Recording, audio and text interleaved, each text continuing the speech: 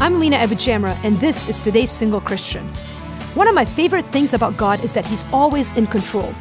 He's the ER doctor who calmly brings the kid back to life without breaking a sweat. God is never frazzled. He's running the world with His feet up. That's the picture I need to remember when I find myself alone and afraid. He's got my back and He knows everything about me. He loves me despite my failures, and He has a great future planned for me. He is not stumped by my broken engagements or intimacy issues. He is not intimidated by my fears and insecurities. He sees past them and still intends to use me for His glory. That's the God I wish you knew today.